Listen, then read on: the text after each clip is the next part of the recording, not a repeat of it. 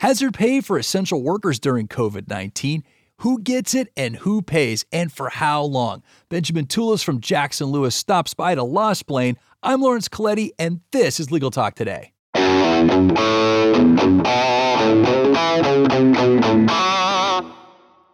Welcome back, listeners. So glad you're here with us. Today, we're going to be talking about this new hazard pay regulation specifically aimed at COVID-19 essential workers. Now, of course, we've got a vaccine out there, so the question will be, for how long? But this is being passed city by city in California. I want to learn more about that. But before we get to it, got to thank our sponsor, Nota. Nota is powered by M&T Bank because you went to law school to be a lawyer, not an accountant. Take advantage of Nota, a no-cost IOLTA management tool that helps solo and small law firms track client funds down to the penny. Visit trustnota.com/legal to learn more. That's Nota, N-O-T-A. Terms and conditions may apply. All right, let's meet our guest, Benjamin Tulis. Welcome to the show. Thank you, Lawrence. Thank you for having me. Absolutely. Is it okay if I call you Ben? Ben is great. Thank you. Awesome. So, I read about this in one of the articles. We were doing a little bit of research for show topics here, and I was curious about it because it looks like it started in Long Beach, this hazard pay regulation. It's spread. So I know we're going to get into kind of the ins and outs, like who qualifies for it and what businesses have to pay for it. But it started in Long Beach, and it's moved on to a couple of other cities, and it looks like there's a few more considering it. So I guess, where is it now, and where is it going?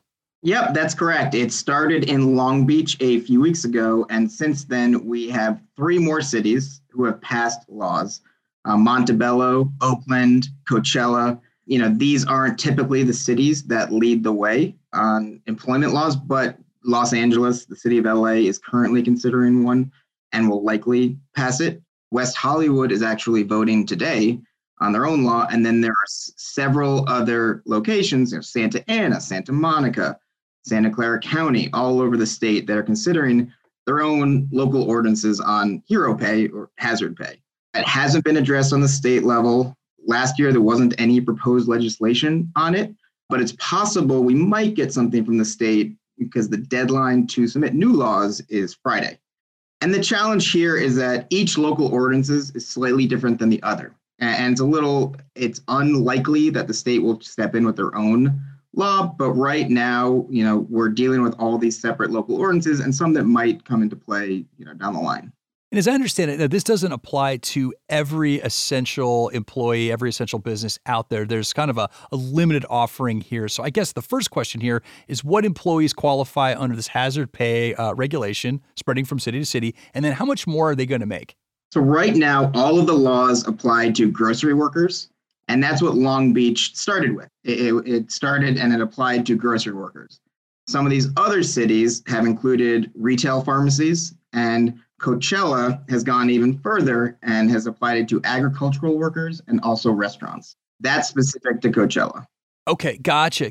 And so now these recently kicked in, but how long are these hazard pay rates going to apply? Because we've got a vaccine out there, and so obviously this is going to be limited. So I guess for how long can we expect to have this increase in pay?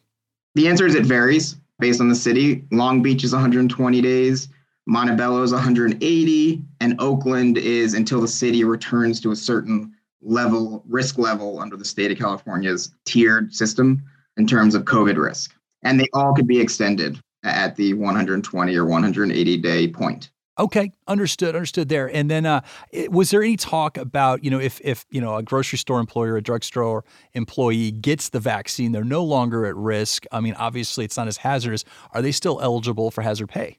As the ordinances are currently drafted, they would be. They are employees of grocery stores, retail stores.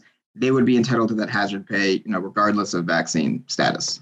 Now, right now, these extra rates for employee are only applicable to certain grocery stores and certain drugstores, but it's not everyone. They have to be a certain size. So where's that threshold drawn out at?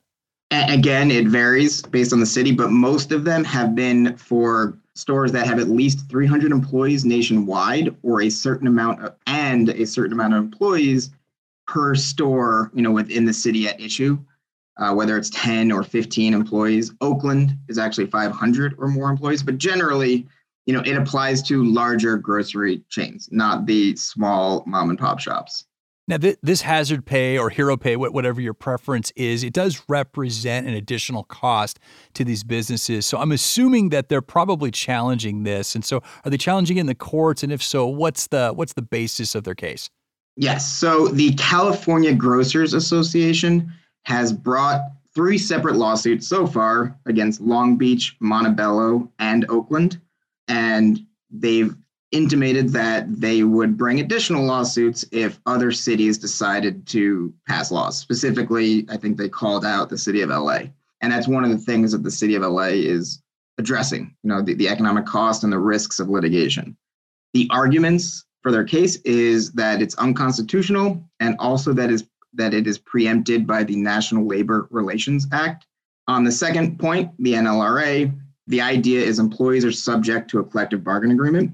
And the idea is that it should be negotiated with the union, and this is something that could be bargained. And it's about balancing that free play of economic forces versus whether the city can actually call this a health and safety ordinance.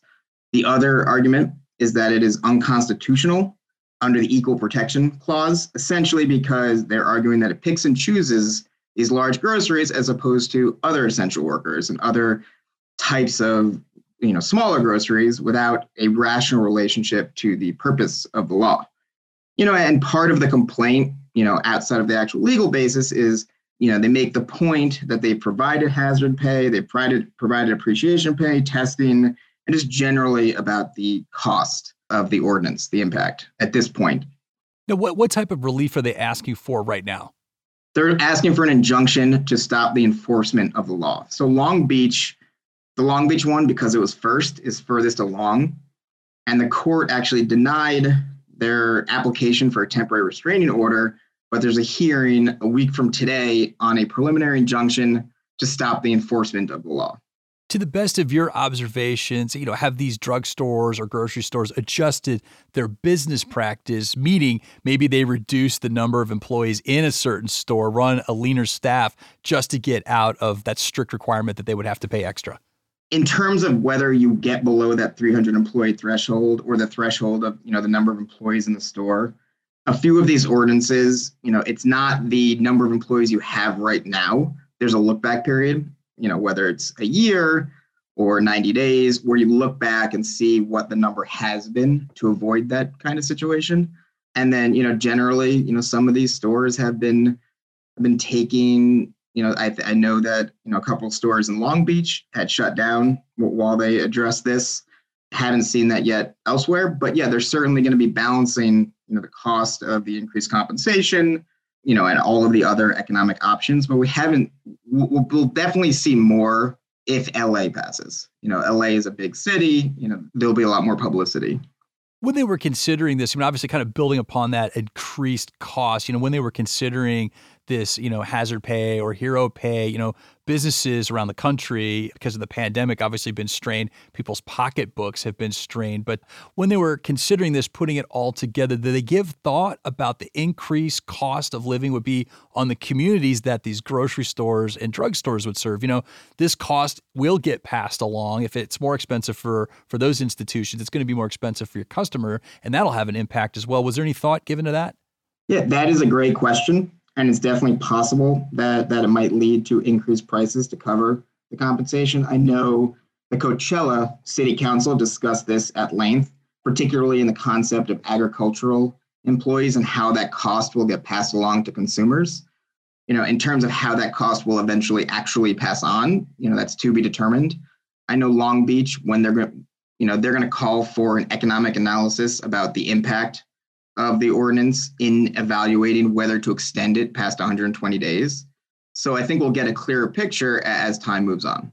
All right. Well, thank you so much for joining us today, Ben. I really enjoyed the conversation. Yeah, it's my pleasure. Thank you so much for having me.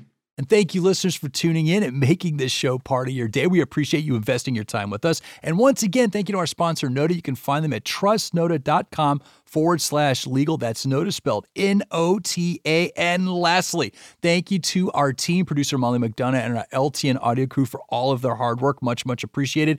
This has been Legal Talk Today. I'm Lawrence Coletti. Have a great day, everybody.